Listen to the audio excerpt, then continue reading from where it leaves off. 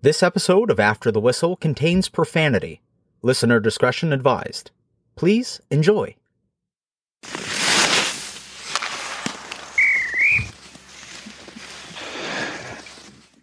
Dust off the old resume because Craig Rivet could be coaching somewhere pretty soon. I would listen. Coaching. If Mike Grier was smart, which we know he is, he will be texting Old Man River for some kind of job in hockey management. Yeah. No, I that's think not I might right. have. What I meant to say was, if you were smart, you would be messaging Griersy and saying, "Hey, buddy, how's it going? Just, I'd still like to be in the game." Well, I could do that, but I am in the game. That's what you don't understand, Andrew. I'm on one of the top podcasts in North America, in the world, actually. One of the top hockey podcasts in the world, After the Whistle, is shredding it right now and giving great insight to this beautiful game. But go back to Michael Grier, just a huge shout out to Mike. I mean, what a listen, Petey. We played with many. You know, I had the opportunity to play on four different hockey teams, 4 different cities. There's players that you play with throughout the course of that time. You know, I had the opportunity to play, upwards of 16 years in the league, and got to meet a lot of players, a lot of people. And there's certain players at the end of that time that you could probably write on a list, just a very short list. Players that you played with that have the ability to, number one, become some sort of coach in the league, and number two, someone who could take over in a managerial role. Mike Grier would probably be the top on my list when it comes to a managerial role, being in a role to run an organization, to build an understanding and a focus of what he wants and what he wants to build. Okay. And, man, I mean, it's not like he's a stranger to it. He's not a stranger. His dad was director of player personnel for the Patriots and the Houston Texans. And then his brother has been in the NFL for a long time and is now the general manager of the Miami Dolphins. I mean, so it's his brother was in a development role, I think, for many years with the Miami Dolphins, and now is the general manager for the Miami Dolphins. So, I mean, wow, what a family! You know, what a family. I'm not surprised by this, but I'll be honest and tell you, I was surprised by this because, I mean, he and Chris Drury are super close. And I understand when an opportunity like this comes up, you can't pass on it. And there's no way a guy like Drury is going to hold him back from moving on and trying to build a team in the Western Conference. But I thought for sure Griersy would have been a Ranger for life alongside Drew, and they would have tried to chase a cup, you know, with each other. But I mean, this is unbelievable for him. I can't. Well, you say that, but Drew, you don't have the right. Is the one that's chasing the cup. Drew is the one that's making the decisions in the Big Apple. Drew is the one who's going to get the notoriety for all of the moves that are being done. Michael Grier was one of the most captivating players that I played with, and I think that you can say the same thing.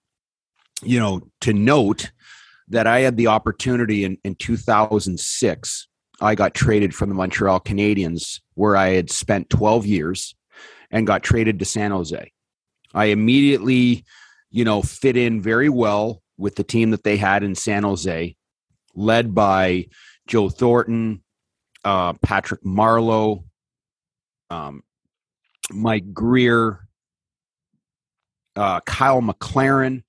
There was a really good group of leaders on that team. And I got to play, a good solid year and a half with Mike Grier. Loved him, loved his family. My wife and his wife are still in touch often and have the same philosophies in life with our children and the way that we bring them up. I got along with Mike very well. When I got traded to Buffalo and I played my first year, one thing that I did notice is this, that we had a very talented hockey team in Buffalo, the likes of Derek Roy and Pominville and Stafford and Paillet and Tim Connolly. I mean, it just went on and on. Tyler Myers was there at the time. That was his second stint. That was his second stint. In Buffalo. Well, here's the thing. No. My first year I played here in Buffalo. I sat in a room with Darcy Regier. I was the last exit meeting to go away for the summer. I was the last guy. Darcy Regier, the first question he asked me is, what does this team need? And we talked for quite a while about a lot of things about that team moving forward, okay? And the very first question that he asked me is, what does this team need? And I said to him, this team needs leadership. We need leadership. I need help. I as much as I feel I'm a strong presence and have leadership qualities, I need help. I'm okay with saying that. He said, who is out there? Who would you go after? And I told him immediately, you need to go and get Mike Grier. He's exactly what this team needs. He's a calming influence. He's extremely well liked by older guys, younger guys, and rookies that are coming into the league because he has a presence and an understanding of how to communicate with these players.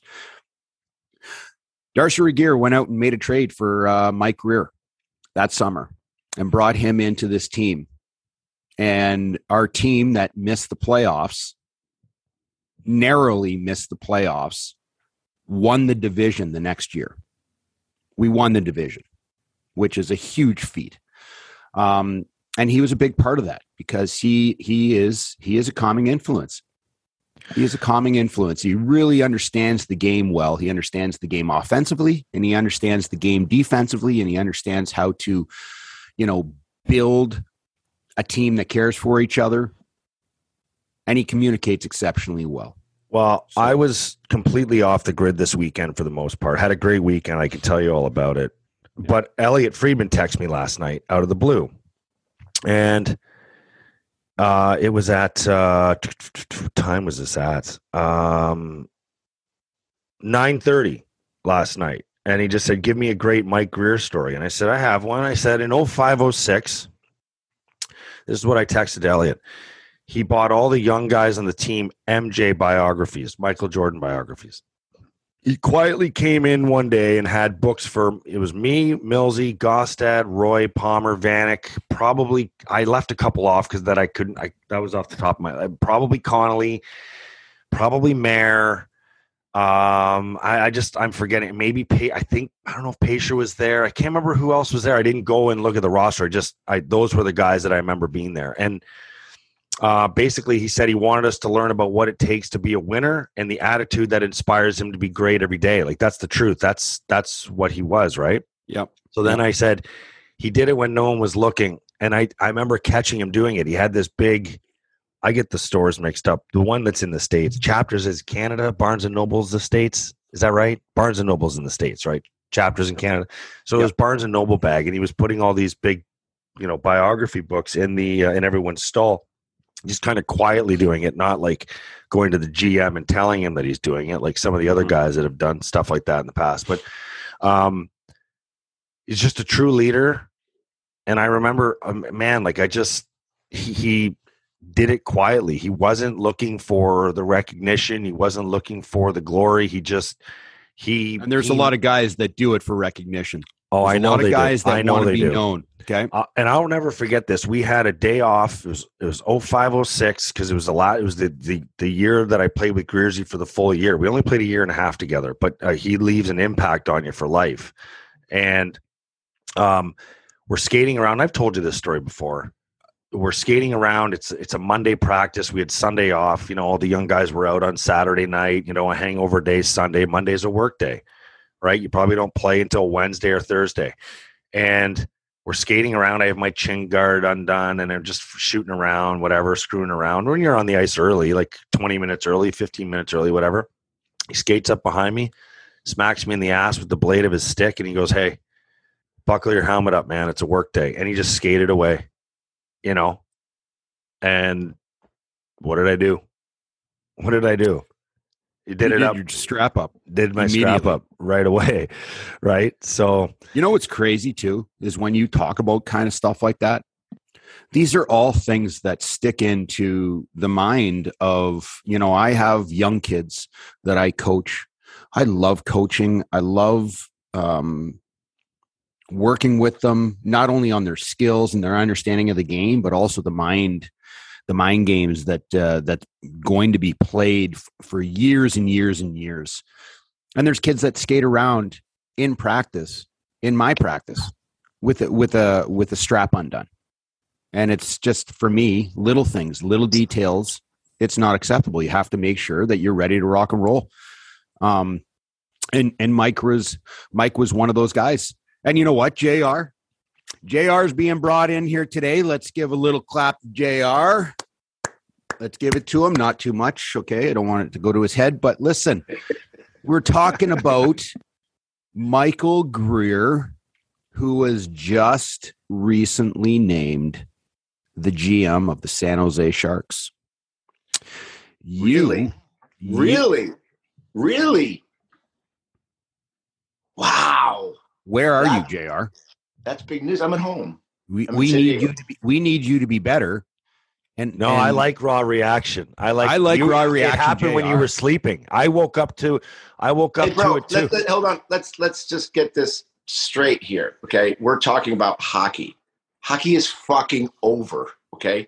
I don't fucking read hockey. I don't watch hockey.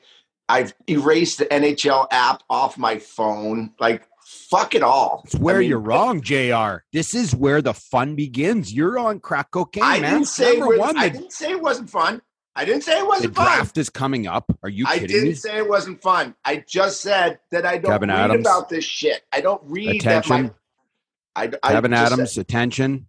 If you're listening to the After the Whistle podcast, attention. Kevin Adams, trade up for Cutter Gauthier. Attention, Kevin Adams. Hey, trade. I skated with Donnie Granato yesterday or on Sunday night, eh? Bullshit. Did you tell him to take Cutter Gauthier with the 9th pick? He's not going to get there. We got to get up. We got to move up for Cutter Gauthier. Morning, JR. Okay. I just lost myself there, but that's my wish list. I have one wish. You think JR knows who this Gauthier? I have a good wish list too. Yeah. 6'2", 200-pound left winger, can shoot the puck harder than 70% of all NHL players right now. The kid's going to score a bundle of goals. A bundle. Plays for the national development team right now. He is a man-child, and he can skate, and he can shoot, and he can play a big. Where is he looking to go in the draft right now? Where is he? Well, ranked? Here's what I'm super irritated with, and I don't want to go into the draft, JR. We can touch on it just for a second. Sounds like we're going into the draft, though, JR. No, we're not. We're not going to go into the draft because the draft is a bigger conversation. But here's the thing: Cutter Gauthier was probably around 15th, in between 15 and 10 mid-season, okay, or the start of the season. And as the season has gone on, he has continued to get better and stronger, and he looks the part, JR. He is a hockey player. He looks the part. He was ranked probably mid-season around 10, 9. And I'm thinking to myself, this is absolutely 100%. I played against the kid, or I didn't play against him, but my team that I coached played against him for many years, and he is a fantastic hockey player. Just with the last number of months, JR, he has moved from top 10 into, well, Bob McKenzie, who seems to know a little bit about everything in hockey, had his rating come out, and he had him at 5. So where's Buffalo pick? We're 9. Wow. Listen to me. This is the kid I think would absolutely, he has got size, he's got speed, and he can missile the puck. He plays a big boy game. He's not soft by any stretch. He's a left-handed. He's a left winger. It's exactly what we need. Exactly what we need. Great. Listen to what I'm saying, Sabre fans. If you know what? Hey, Goche. Sorry, gentlemen. I was fucking with the buttons there. Yeah. All right. So Riv went off on a goddamn tangent there about the 8th overall pick or 9th overall pick for this.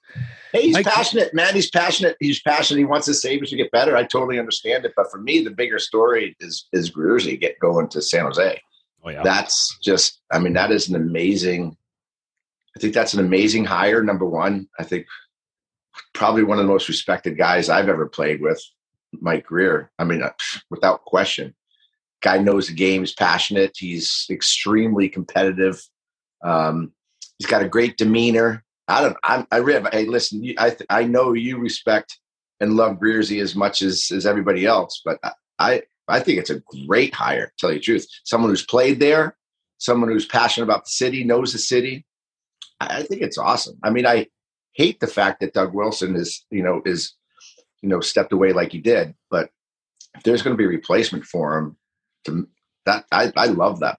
I love that hire. Well, you know what kind of team they're going to have?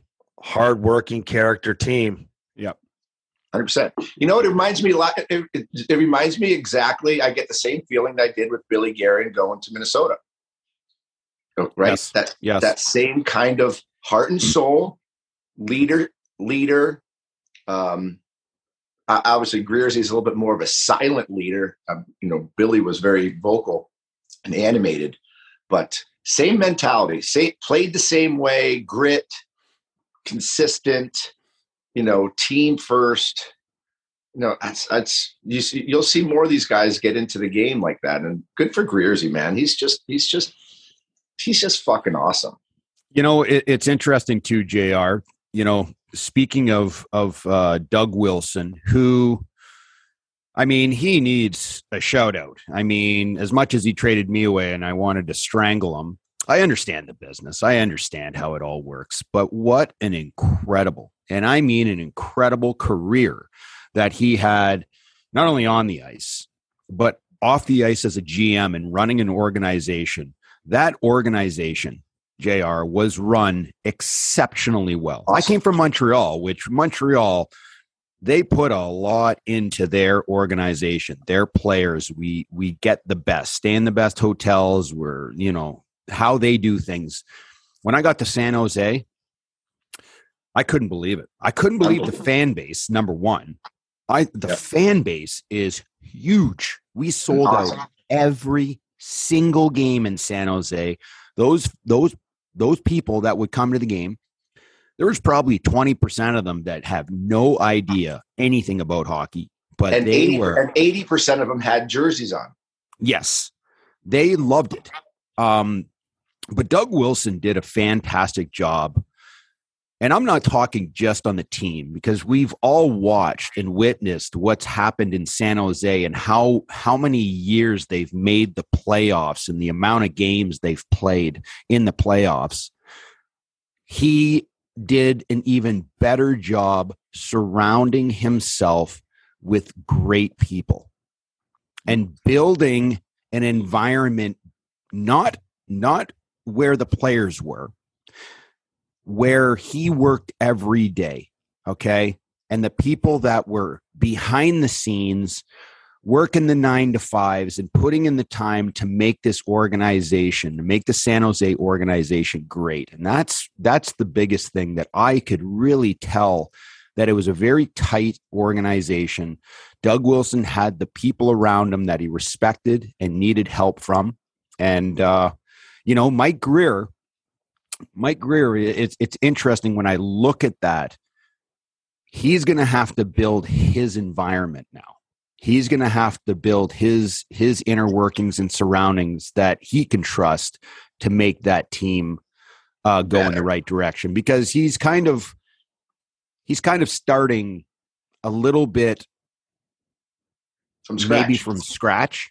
Like the first questions, like when you think about Mike Greer taking over and you think about the order of business, let's just say with the hockey team, soon as P told me that this morning, immediately I thought of one thing that Mike Greer is going to have to look at, and that's the Erik Karlsson deal and Brent Burns deal.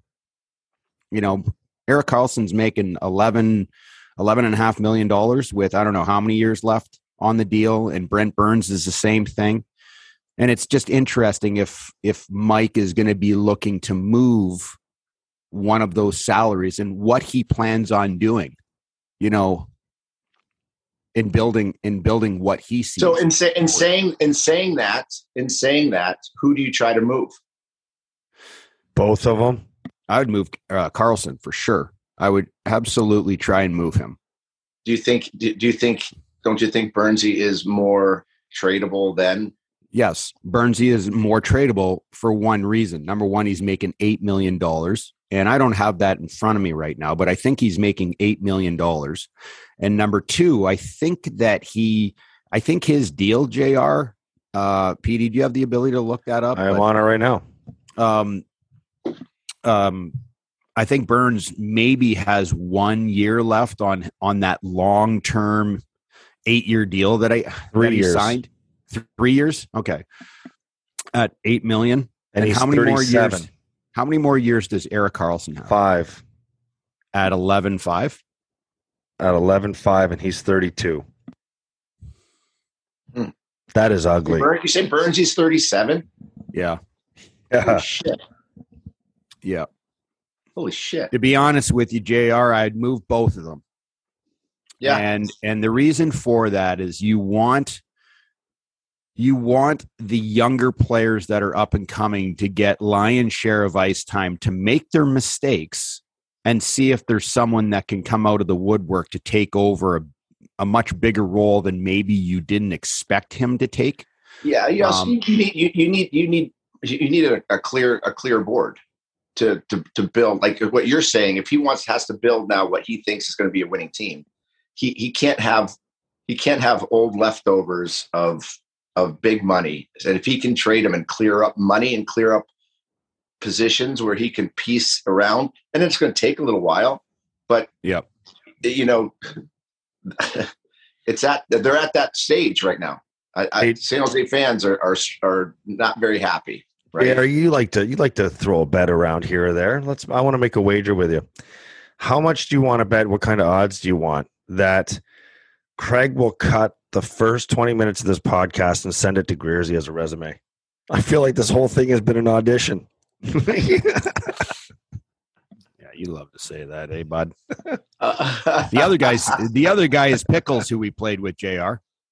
Still has 4 more years at $7 million, and he is like the farthest thing away from a $7 million hockey player right now. I think he has deteriorated the most of anybody on that team. Well, he's 35. He came into the league at 19. He was a one-dimensional player. I mean, he was very good defensively, right? One of those guys pick pucks out of the air, very good with a stick. Yep. Exceptional skater, defender. Yeah. But you know what? He's a dud in the locker room. He doesn't bring you anything in the locker room. He's a dud. He's just he doesn't bring any pizzazz to the team. And when you start losing your your strength, and you don't bring anything else to the table, not good. They better give Greersy a pretty goddamn long leash to operate, because this is a terrible team to take over. Terrible team to take over. It's a tough team. It's a Thomas Hertl at you have 8 years. What do you have here? You have 8 years of 8.1. Okay, whatever. You just signed that deal. Then Logan Couture 5 more at 8. Okay. He's 33. You have the two guys you just mentioned, Marc-Andre Vlasic, no goaltending. I mean, this is a tough takeover. Well, listen, I mean, this is not a tough takeover. This is a glorious takeover. You think it's going to be easy to move Burns and Carlson? You think 11.5? You think trading that is going to be easy? You have to gobble up salary. Carlson's going to be very difficult to swallow for another team because there's no team in the league that has the money. They're going to have to. San Jose, in order to get rid of some of these guys, are going to have to pick up some of the contract. They're going to have to pick up some of the salary. Absolutely. That's the only way that they're going to be able to do it. So again, they're still going to have their contracts on the books. But you know what, JR? Like when you look at, like, for an example, like Brent Burns had 54 points last year. Okay, on a very bad team. He had 54 points on a mediocre team in 82 games. He's a healthy. He takes care of himself. He still has game lift in him. When I look at Brent Burns and think to myself, like, you know, he's a big man that can skate. And he's a pretty damn good hockey player for another team that can bite on him. Like, he still has game. He has 3 years left on his contract. I think that you can absolutely move him. It's not a problem, and he should go. He needs to go because you might have to bite $2 million on that contract, but that's okay. Because they do not have a lot tied up. $2 million on who? Carlson? No, on Burns. The teams are going to want 50%. That's the most you can carry. Teams are going to want 50%. Okay, you say 50. I'm going to say 75%. You're going to take Burns, who's a 54-point man on a shitty team. There's going to be teams out there that'll pay $6 million for him. I do believe that. You're going to have to hold $2 million of his salary. But that's okay because when you look at the salary cap that they have 4 guys that are getting paid.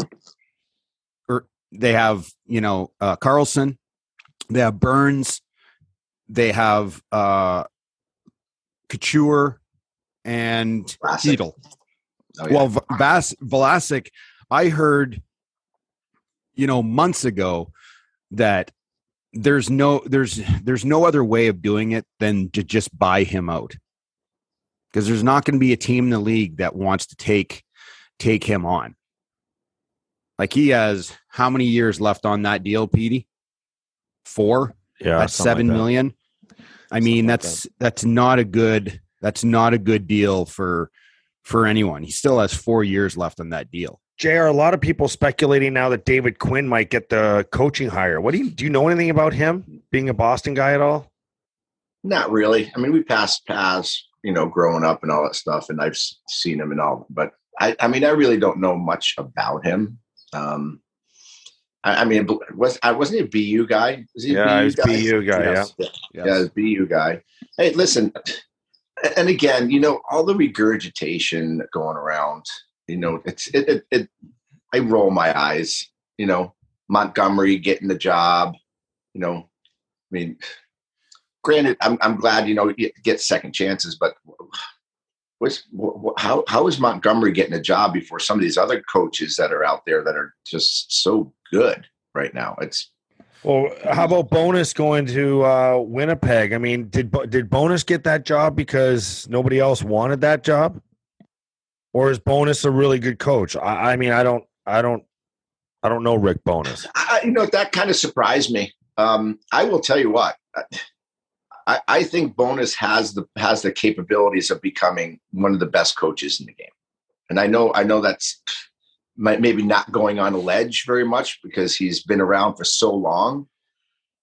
But I've had him for an assistant coach for a long time. And he's very, very smart. And what he did in Dallas, he did a great job in Dallas. I don't think he got enough praise for how well he did in Dallas, for getting thrown into the situation. I think it's a good hire by Winnipeg. And by the way, maybe it is a job that nobody wanted. And Rick Bowness likes being a head coach. Well, is he a better head coach or is he a better assistant coach, JR? Hey, listen, I'll tell you, it's from what I saw, what he did with Dallas. I think he's just a good coach, period. And when you have a guy that is as smart and has the personality that a Rick Bowness has, that can morph into different positions and different jobs and do such an equal good job at both.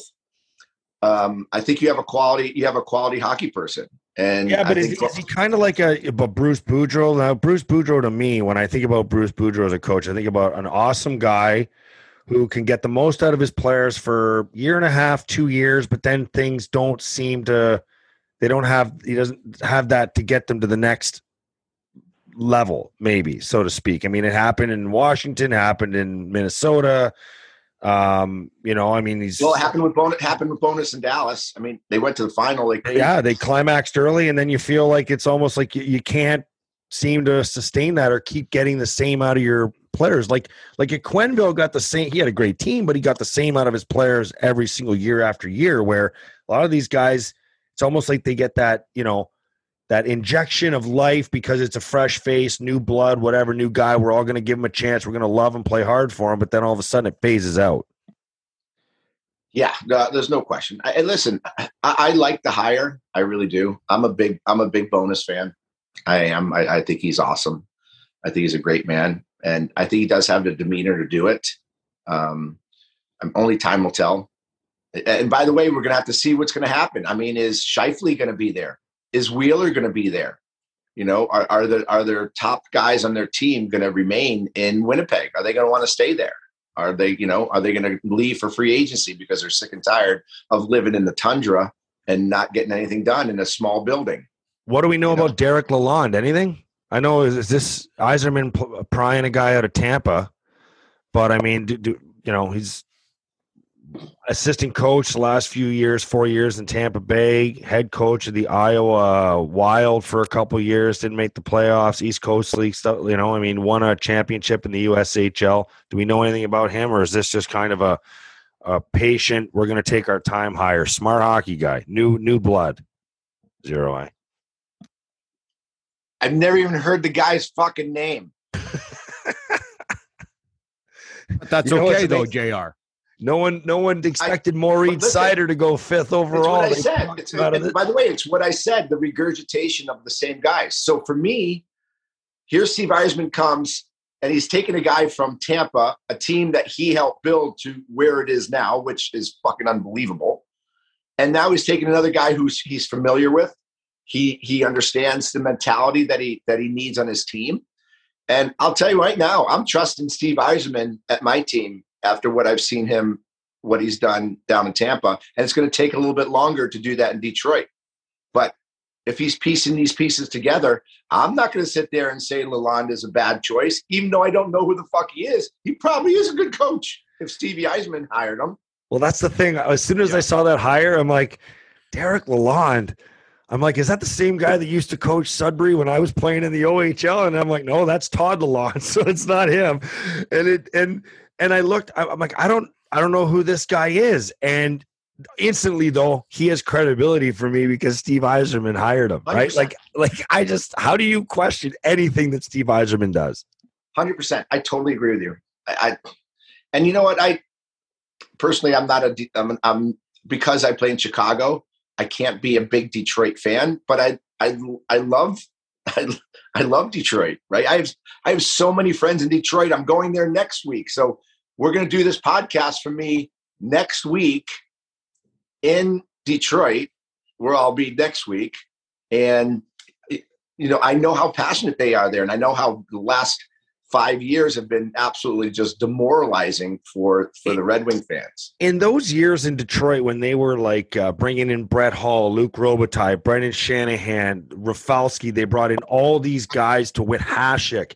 Were you ever on the list? They brought in Modano. Were you ever on the list slated to go to Detroit? How close were you to ever playing for the Red Wings? Dude, 2001, my first free agency crack. I'm sitting in the hotel in Detroit in Bloomfield Hills. I had just left dinner with the GM talking about coming to Detroit. And my wife and I were sitting there. It was between three teams. It was between Detroit, Boston, and Philly. And we're sitting in the room, and we're mulling over all the positives and negatives of all three towns. Detroit doesn't have a big equestrian kind of presence, and my wife is big into horses, so her life in the horse world is took into consideration. So we're sitting there looking at the team. It's a great team. And then at like 11:30 at night, I get a call from Bob Clark. And Clarky goes, "Hey, listen, we have a chance to sign this guy. We're going to sign him unless we have you, but you have to let us know. You have to let us know by 12 o'clock, by midnight."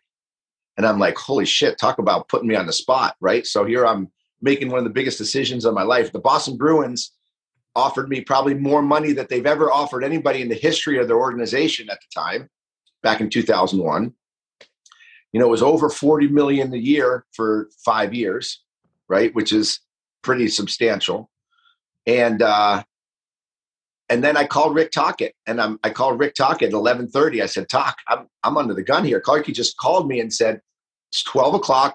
We need to know, or we're signing somebody else."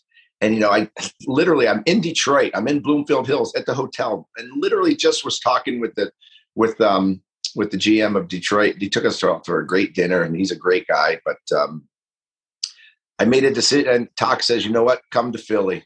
I've been there. You'll love it. The fans are going to love you. They have a great team."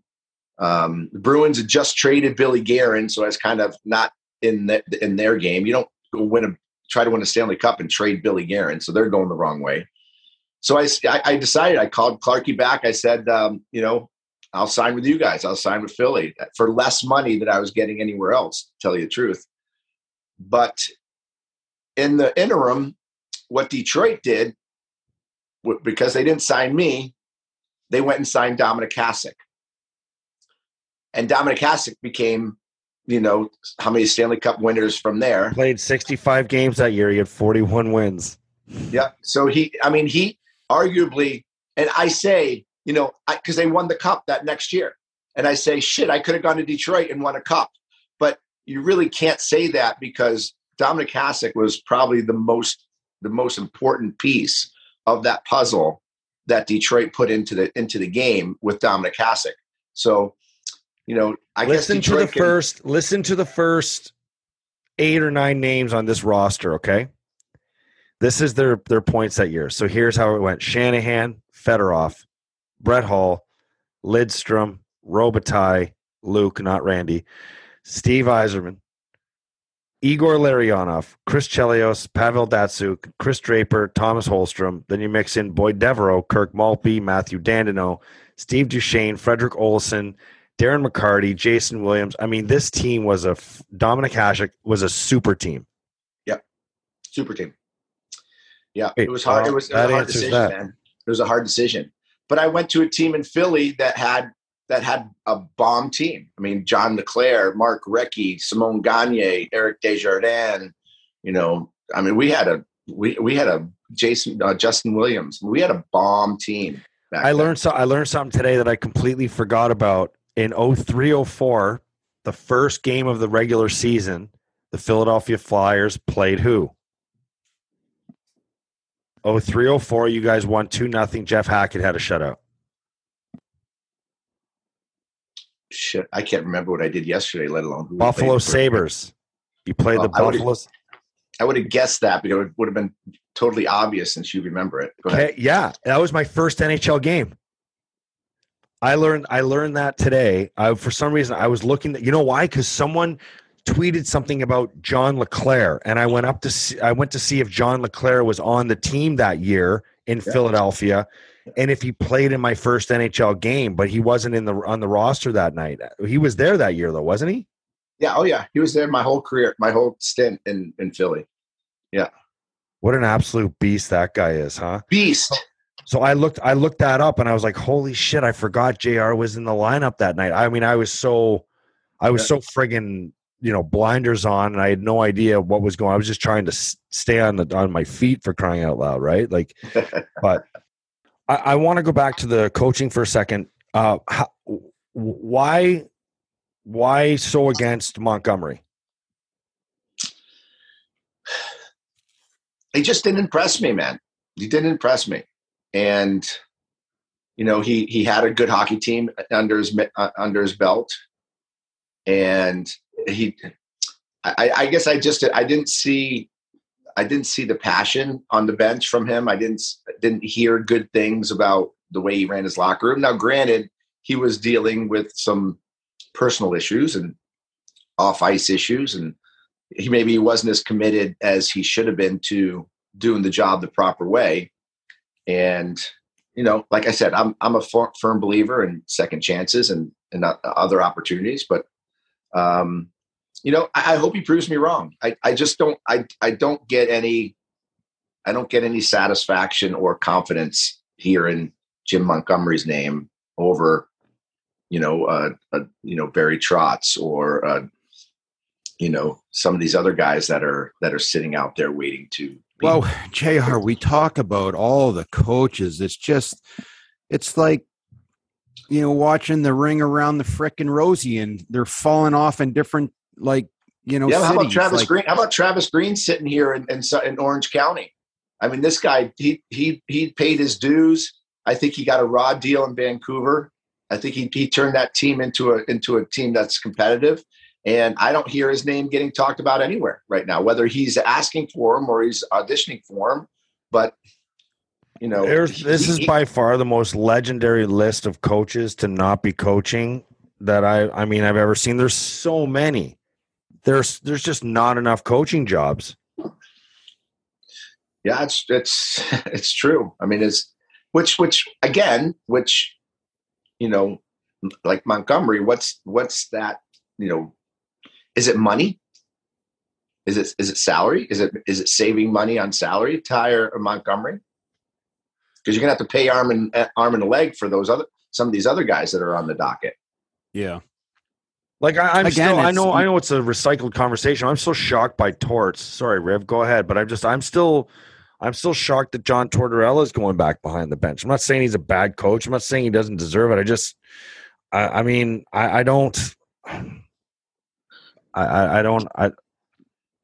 know. Well, he's the perfect Philadelphia mentality coach. Yeah, he is. But then again, I thought Vigneault was too. Okay. Yeah.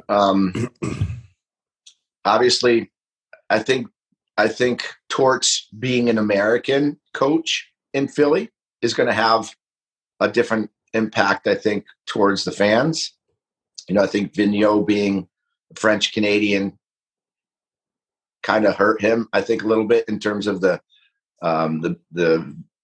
how he was viewed in Philly, because Philly's a tough fucking place to be, man. If you're not one of them, or at least in mentality like they think. Well, that's why I never thought that. I never even got the impression that Dennis Hackstall was ever going to hack it there. And like I was like, this is the wrong kind of guy to be bringing into Philly. He is not. Good play on words there. Good play on words. You did that really well, by the way. Well done. I don't know that I even meant to do that. But again, it's like there's just the carousel of coaches is just going around and around, and they're just jumping from city to city to city. And where is the new blood? Where are these? We need a surgence of new aged young guys that are hungry, not just to be there for 2 years and make a team win and then get fired and then move to another city because he has a little bit of a track record. Like, John Tortorella has done great things in this league. He's coached some great. He's coached some great teams and won a lot of games. But where is the youth? Stan Bowman, you talked about him, or not Stan Bowman, but Bonus. How old is he, JR? I would say he's probably 60, 62, 61. Okay, I'll confirm that. At what point in time, after coaching multiple years around multiple teams, do you look in Winnipeg to get someone? And there are tons of great coaches out there. to make a change, to make something fresh, something new. You know what I'd be curious of, Riv, is how many, because when these coaching jobs come up, you see people put in their resumes from all over the place, right? I would be curious to see how many new resumes are coming from junior coaches, from college coaches, from AHL coaches. I'd be curious to see how many are actually going through the system right now, rather than just the regurgitated ones. That would be interesting to know, because I don't know the answer to that. And, which is why I love the Greer job really good, because it's bringing in our generation back into the game in a different, in more of an office role, right? Building. Yep. And as you know, in San Jose, Bob Bugner was let go from his position as the head coach. Right. Which is the right thing to do. Which is the right thing to do. Now it's going to be interesting. It's going to be interesting to see, because I find a lot of these GMs are so worried about their jobs that they're not willing to put their neck on the line for some new, fresh young guy. Okay. All these guys are just recycling the same names. And when I say names, the Cassidys, the Boers, the Bonus, the Tortorella, I mean, safe hires, man. They're safe hires. They're super safe hires for every single city. Where you look at Kevin Adams. Kevin Adams was hired. He has a strong backing from the Pegulas, who are the owners. I'm sure Kevin Adams has sat down and described to them, this is what we need to do. Patience is going to be needed, because we're going to do this the right way. And the Pegulas are sitting there saying, Kevin, you do what you need to do, because I really like what you're saying. Now you have that backing. And listen, I mean, a year ago, give me over under on how long it takes Griersy to hire Patrick Marleau for some job. I was thinking maybe already in the works. Or if it's not already been determined. I don't think he's going to hire him anytime soon. I'm going to tell you why. I'll bet you on that one. Okay. Right. I have no problem with that. But Patrick Marleau has been extremely new to the retirement thing. I think Patrick Marleau has four boys. Okay, all at ages that they are going to be starting to travel. All of them play hockey. He has been away for 22 years. Okay, 22 years he has spent away from his house. And Patrick Marleau is a great father. Okay, but yes, he is. This is time for Patrick Marleau to take a little bit of step away, and to now, I think, not give back, but give more time to his boys. And for him to all of a sudden, within 1 year removed from the game, be hired, it's going to take away from Mike Grier's focus. What I mean by that is Mike Grier got named GM. I think he could be a lot what Mike Modano is to Billy Guerin. Okay. Mike Modano was hired in Minnesota to be kind of the, Billy Guerin's right-hand man, kind of, talking behind the scenes, giving a lot of important information, opinions, to be a face within the organization, and having somebody around that. So when they are there, is to have somebody around that had a career like Patrick Marleau did, and other players see him hanging around when he is there. And it adds a different aura into the locker room when Patrick Marleau walks in to see what's going on, to see what's happening. He doesn't have to be there all the time. Like an advisor? An advisor to the GM or something of that nature. Because I think Patrick Marleau has been, when you think of San Jose, he's the first name that comes to you no matter what the situation is, without question. I mean, he's the face of that franchise, and deservedly so.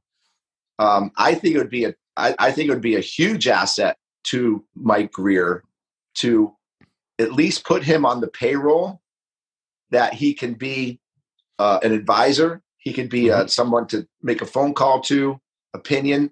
But also, like I said, when Pittsburgh was winning their cups, you see how many ex-Penguins were on that payroll for Pittsburgh that were hanging around the locker room. Detroit Red Wings. How many Detroit Red Wings were hanging around that locker room when they were winning their cups? It becomes a situation where these young kids have to be more accountable to the people that have gotten them there and have to help. Shit, Patrick Marleau was telling me that I'm not playing too well, or listen, I need to up my game here, or something like that. It's going to go a lot deeper and sink in harder than it will if, a Joe Schmo who never played in the game is going to come up and say, hey, you got to be better. Yeah, from a Thomas so there's a young kid all the way to a Logan Couture who's a wily veteran. I mean, they all can benefit from a voice like that. 100%. 100%. Okay. I understand all this, and very well that could happen in due time. I don't think that is anywhere near first on Mike Grier's list. Is go hire a guy who played 22 years in the NHL, who is literally the face and he is the San Jose Sharks. I hate to say it. Patrick Marleau is the San Jose Sharks. Yeah, but Ribs, Mike Grier has so many difficult decisions to make, so many difficult positions that he has to fill. That's an easy one. It's an easy one. I'm not putting Patrick Marleau on my payroll because I need fresh. Mike Grier needs to take one step at a time, not get ahead of himself. I am not going out to hire Patrick Marleau, who has literally been a guy who has not won a Stanley Cup in that city. I'm not saying he failed, but he failed. And right now, Mike Grier needs to start things fresh by bringing in Patrick Marleau, literally the face of the entire organization after 1 year. I don't think that's the right thing to do. Mike Grier. How about this? How about this? You're a free agent looking for a place to play, right? And you're looking at what the team is doing. Who is going to be there in support? Who are the people that are running the ship? Maybe they're big. Maybe they're huge Patrick Marleau fans, and they know that Patrick Marleau is going to be around. That he's going to have an influence. He's going to be an ear. He's going. Listen. Little things that you don't know could bring in a free agent signing that maybe might not have happened if they didn't do it. There's just so many different dynamics that you can think of, and I just think it's an easy hire, and it's something that I think the city needs something to get excited about, and they always get excited about Patrick Marleau. You see the Chicago Blackhawks; they have their ambassadors team that go to every game. They sign autographs. They send them around the city. Well, let me ask you: are you asking about Patrick Marleau becoming an ambassador for this team? Or are you asking him to be in management? You can do 2 and 1 with Patrick. You can do 2 and 1. Well, you know what? If they're going through a rebuild, Riv, aren't they going to need somebody to kind of be a calming voice for the transition of? No. Okay. He needs to be very honest. If they're going to look, should hire Pat Falloon. There you go. There's your ambassador.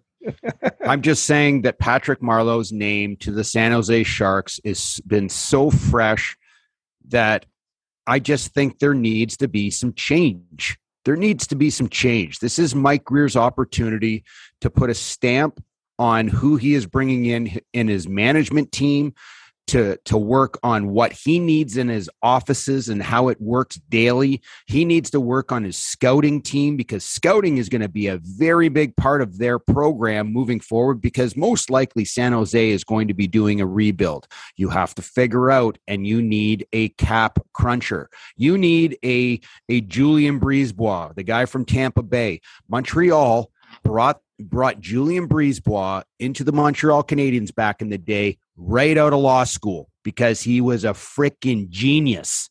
They hired him. He was like 23 years old. They hired him right out of law school because his marks and everything were completely off the chart. They bring him in. He's a cap cruncher. You look at the shit that he's done in Tampa Bay over the years. Even when Stevie Yzerman was there, you know who was making the financial deals? It was Julian Brisebois. He's the guy crunching the numbers. But who made a vast majority of those? When did Yzerman leave and head over? Did he go and get the Maroon and the Coleman and Barclay Goodrow? Was he there then, or did he leave just before that? No, he left just before that. No. Okay. You look at the trade that he made just recently. I'll give you a great example for the people listening. So Julian Brisebois makes a trade, okay? He trades away Ryan McDonough. Now, this is a team right now in Tampa Bay that they're in cap hell. They have to sign Palat. They have to sign Ciernek's going to need a contract soon. Sergachev's going to need a contract soon. They just signed Nick Paul. When you look at this, they need money. So they went and traded Ryan McDonough. And by the way, they don't forget they are also in violation of people saying of cheating the cap last year. Well, cheating the cap with a Nikita Kucherov 2 years ago, where he basically was off the cap at $9.5 million for an entire year, and then all of a sudden, once the season is over and you move into the playoffs, cap doesn't mean anything anymore. And all of a sudden you just throw a $9.5 million player onto your salary cap. Yeah. Brisebois had that idea in his back pocket since he was 23 too, Riv. Well, listen, he's not 23 anymore. I know. He's not 23 anymore. You got to use that. You have to use that dead salary cap to his advantage. You don't think that he knows what's going on? Oh yeah. You don't think he knows all these things? It was absolutely It's just like, brilliant. for an example, he makes a trade with Nashville. He trades away one of his defensemen who's like 34 years old, McDonough. He's got 4 more years left on a $6.85 million a year salary. Okay. He does not need Ryan McDonough anymore. Okay. So he moves him to Nashville. He picks up 2 players. One guy, I've never heard of him in my entire life. Okay. And the other guy, his name's by the way, thank you for telling me that Ryan McDonough got traded, because I didn't know that either. Okay. So listen, JR. Ryan McDonough, by coming off the cap, gives them $6.85 million in cap relief. But here's the thing.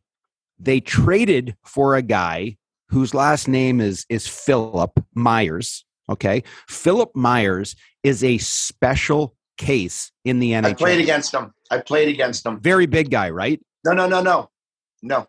Is he not a defenseman? I played against him 2 weeks ago. Oh, in a charity tournament in Moncton. He was playing on this team, this men's league team that that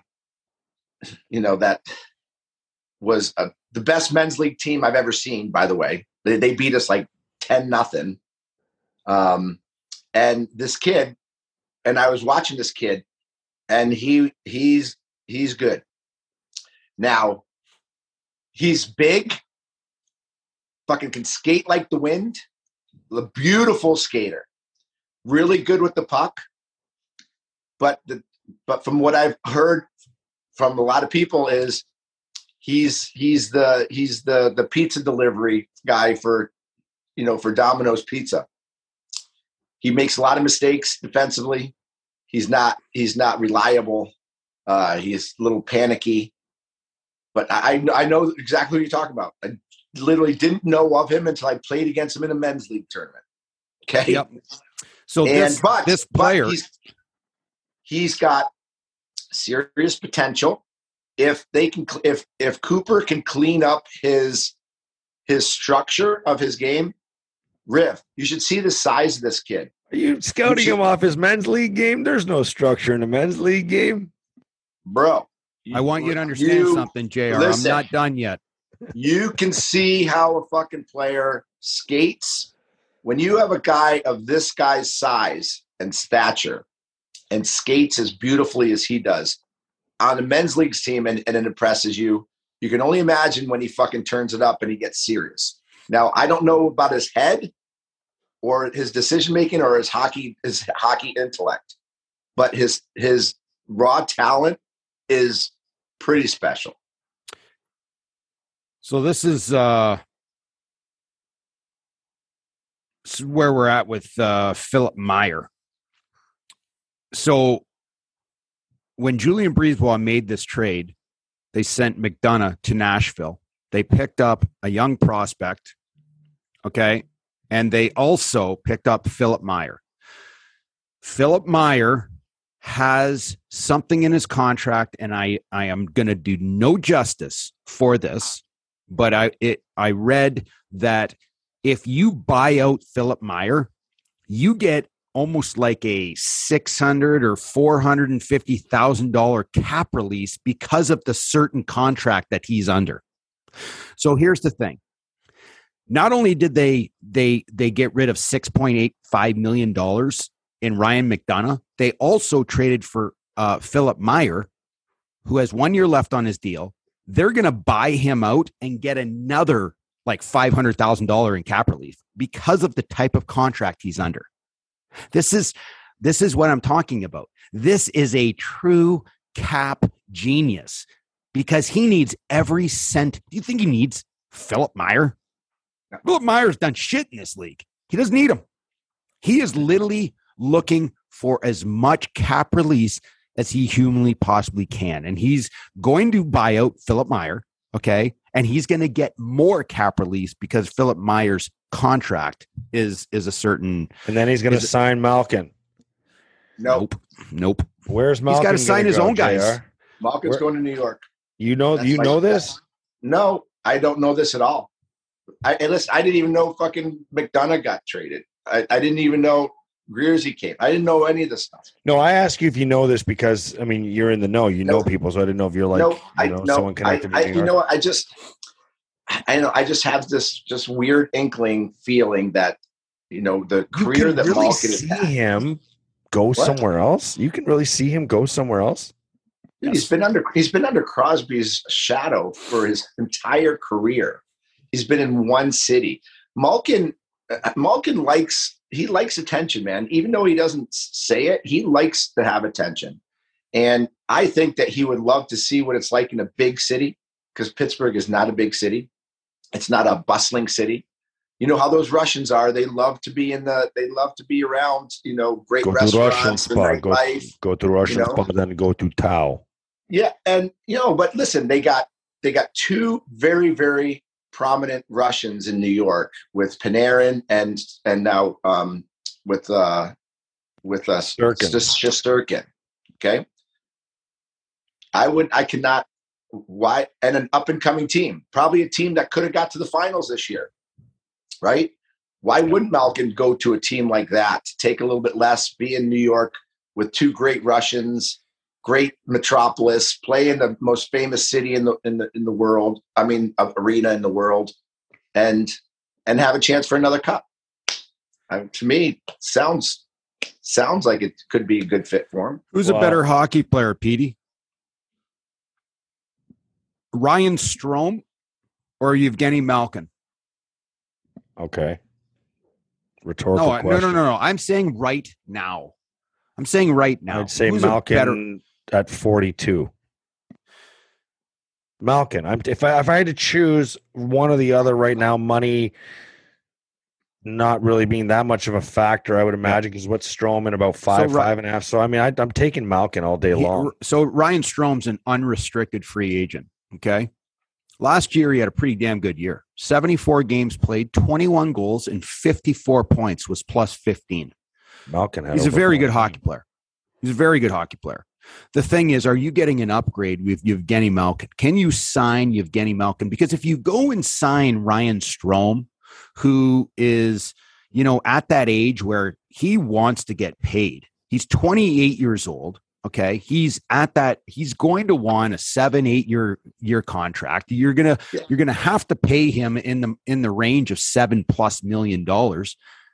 Why not go after Evgeny Malkin and have him under a 3-year contract and have him under, let's just say that they go after him and say, we'll give you $7 million a year. Now you've protected yourself, and you don't have this 6, 7, 8-year contract with Ryan Strome. You're under a 3-year contract with Evgeny Malkin. Evgeny Malkin is clearly a better hockey player than Ryan Strome right now for the next 3 years. Now you have a few more pieces that you have to sign. You have to try and get that Andrew Cobb under contract, because he was fantastic, absolutely fantastic in New York. So I 100% agree with JR.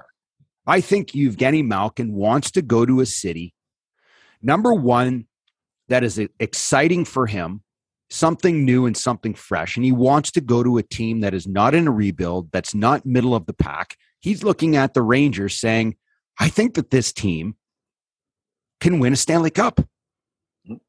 He's got 2 Russians on the team, and Panarin and Shesterkin, who he's going to immediately come into that group, and it's going to be a huge gel. I think the players on the team are going to be excited. I think JR nailed it. I think that you could see Evgeny Malkin in New York. And we'll also see how brilliant that Chris Drury can get, how creative Chris Drury can get. Because do you think he can have that conversation, whereas what you just said, Riv, where maybe he presents something to where he can get Strome and Malkin to be there. Whether, Malkin's going to have to take a pay cut. I mean, that's obvious. But how big of a pay cut will Malkin take, and how much will he agree to play for a team like the New York Rangers, and try to convince Strome, hey, listen, this is the place that you've thrived. We're going to bring on Malkin at a certain contract. We're going to get Copp signed. It's going to be really interesting to see. The Zibanejad is way greater than any of us ever thought he was. Well, but I think what Chris Drury has done so far has been brilliant, and he has the opportunity in this offseason to extend that brilliance and see what he can muster in the free agent signing, and keep a good base of this team, yet bring in a Hall of Famer, a future Hall of Famer, without question, a first balloter, in my opinion, to add to the Yeah, but not a top 100 though, JR. Not a top 100. What do you think Brian Burke Malkin and what do you that think was a joke. Ron Hextall is doing right now if Evgeny Malkin? What do you think that they're doing? Think they want to go and pay him $10 million? No. What do they want to do? Well, they're probably offering him probably the respect contract, the thank you very much for your career contract. Almost like time to go. You think, JR? Time to go for him? Yeah, I think Pittsburgh has realized that their window has slowly closed, and they had a good year. They had an exceptionally overachieving year. Yep. But Sidney's older, Letang's older, Malkin's older.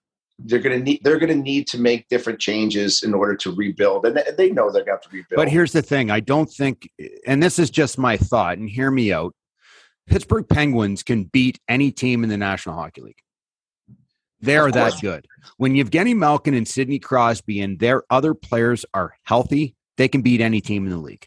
Here's the problem. Yeah, but Evgeny Malkin last year, because of Sidney Crosby and Malkin. Okay. Because of that. So what I'm saying is, if I'm Brian Burke and I'm Ron Hextall, these are the guys that are going to be negotiating this contract with their vision. My thought would be this: if we in Pittsburgh want to utilize the opportunity here in Pittsburgh to win, because they're still in win mode, you cannot have Evgeny Malkin at $9.5 million when he only plays fucking 41 games a year. Now, here's the thing. In his 41 games, he had 20 goals and 42 points. The guy is an absolute rock star. He's clearly one of the better players in the league when he's healthy, but he's not. He only plays half the season. The year before, he only played 33 games. He is always injured. So I would be sitting there saying, if you want to stay here in Pittsburgh and win a Stanley Cup, we need you to take a hometown discount, because the only way that we can do that is you're going to take a hometown discount and we're going to go and take the rest of the money and we're going to go get players that are going to help you win a Stanley Cup here in Pittsburgh. But Malkin, I believe that Malkin will do that in a fresh city where he has new life rather than a city that he's been at his entire career and he's been in somebody else's shadow. I 100% agree. I'm going to tell you, you absolutely nailed this, JR. New York is exactly where he needs to be, because their second line center in New York is Ryan Strome. Ryan Strome's a solid hockey player. 74 games. He had 21 goals and 54 points. Well, Evgeny Malkin in 41 games. 41 games. He had 20 goals. The guy's a stud. He is a stud. And if you can have Chris Drury go and talk to Evgeny Malkin to say, listen, we want to win a Stanley Cup. You have all the tools and the ingredients to be a winner. Evgeny Malkin has made so much money. I'm looking at his contracts, 11 and a half, and then he went signed for 43 and a half. And then the next one was 76. The guy's made an ungodly amount of money in the National Hockey League, and he's won 3 Stanley Cups. But my question to you, Evgeny, is, are you doing this for money? Because at this point in time, you've made $120, $30 million in your career, or are you about hoisting the Stanley Cup? And if he wants to do that, the Rangers are the team to go to. And by the way, Riv, what you just said is really, really interesting. Do you want to raise the Stanley Cup with another team and build your dynasty as Evgeny Malkin, and do it without a Sidney Crosby, leading the way? Well, listen, we talk about Malkin's dominance. We've talked about, faces of the franchise.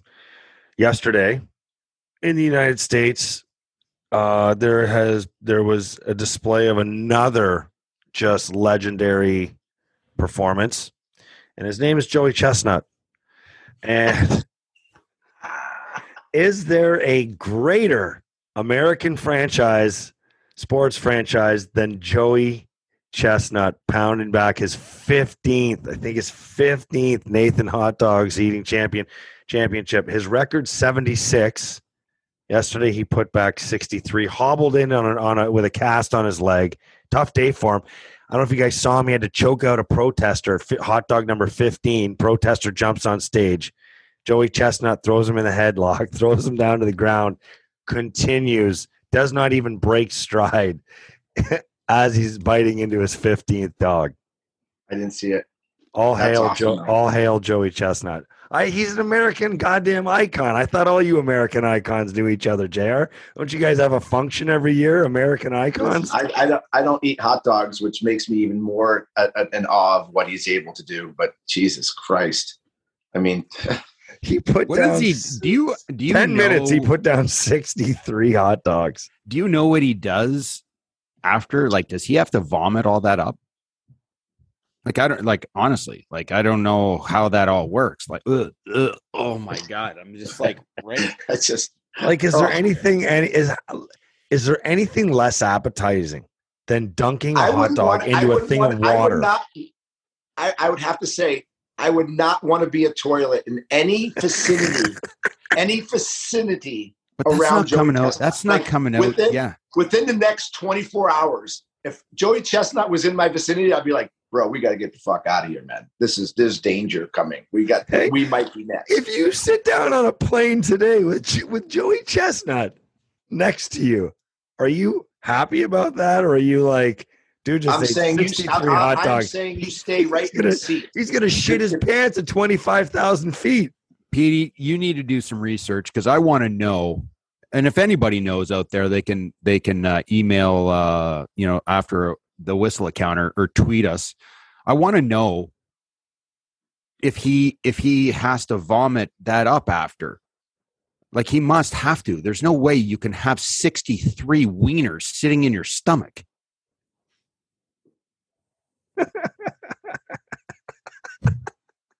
Just an absolute icon. Anyway, well said. Well said. Well said. I'm not serious. I mean, but well said. Because listen, everybody has their talents and their pluses and go-tos. Joey is eating wieners. How many hot dogs do you think you guys could put back? Me? I did 8 at the Bell Center one night, but it wasn't like in a row. It was 8 throughout the course of a night. It wasn't. Well, that's the Bell Center. At those hot dogs, I bet you I could eat 6 or 7 of those. Yeah, but they're 2 biters. They're not even hot dogs. They're like literally delicious treats. Like, they're, one row of ketchup. Treats. They're 2 biters, right? They are. They are. They got the best bun. They have the best bun in the world. I don't know where they get them, but it's not all doughy and lightly toasted, lightly burnt. Yeah, lightly baked. Oof. Yeah. Awesome. Yeah. Well, that pretty much sums it up. We got a lot of other shit to discuss the rest of the week, JR. What are your plans? What do you got going on now that you're unhinged from hockey completely?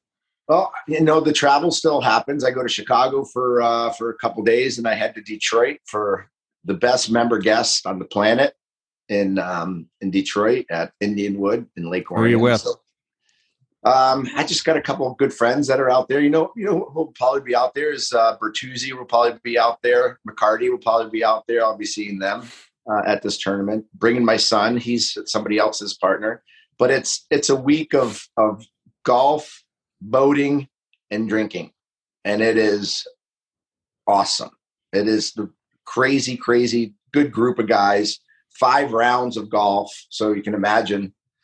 And then I head to Minnesota. I'm going to go up to my buddy Jack Jablonski's golf tournament, help him raise some money for his foundation.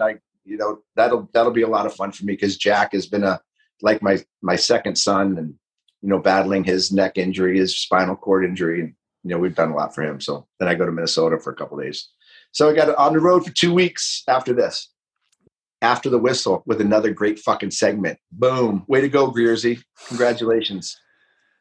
Riv talked a lot today. We apologize for that, JR. I loved it. Attaboy, Riv. That's why we were late getting to you, too, because, man, you ever heard that song by Led Zeppelin? What's it called? Oh, yeah. Ramble on. That's a wrap on another episode of After the Whistle. Don't forget to follow us on Twitter, After the Whistle, and at Craig Rivet 52, at the Instigator 76. And you can find us, as you already know, on Apple, Spotify, and YouTube, and anywhere else where you can get your podcasts. Thanks for tuning in. Don't forget to spread the word.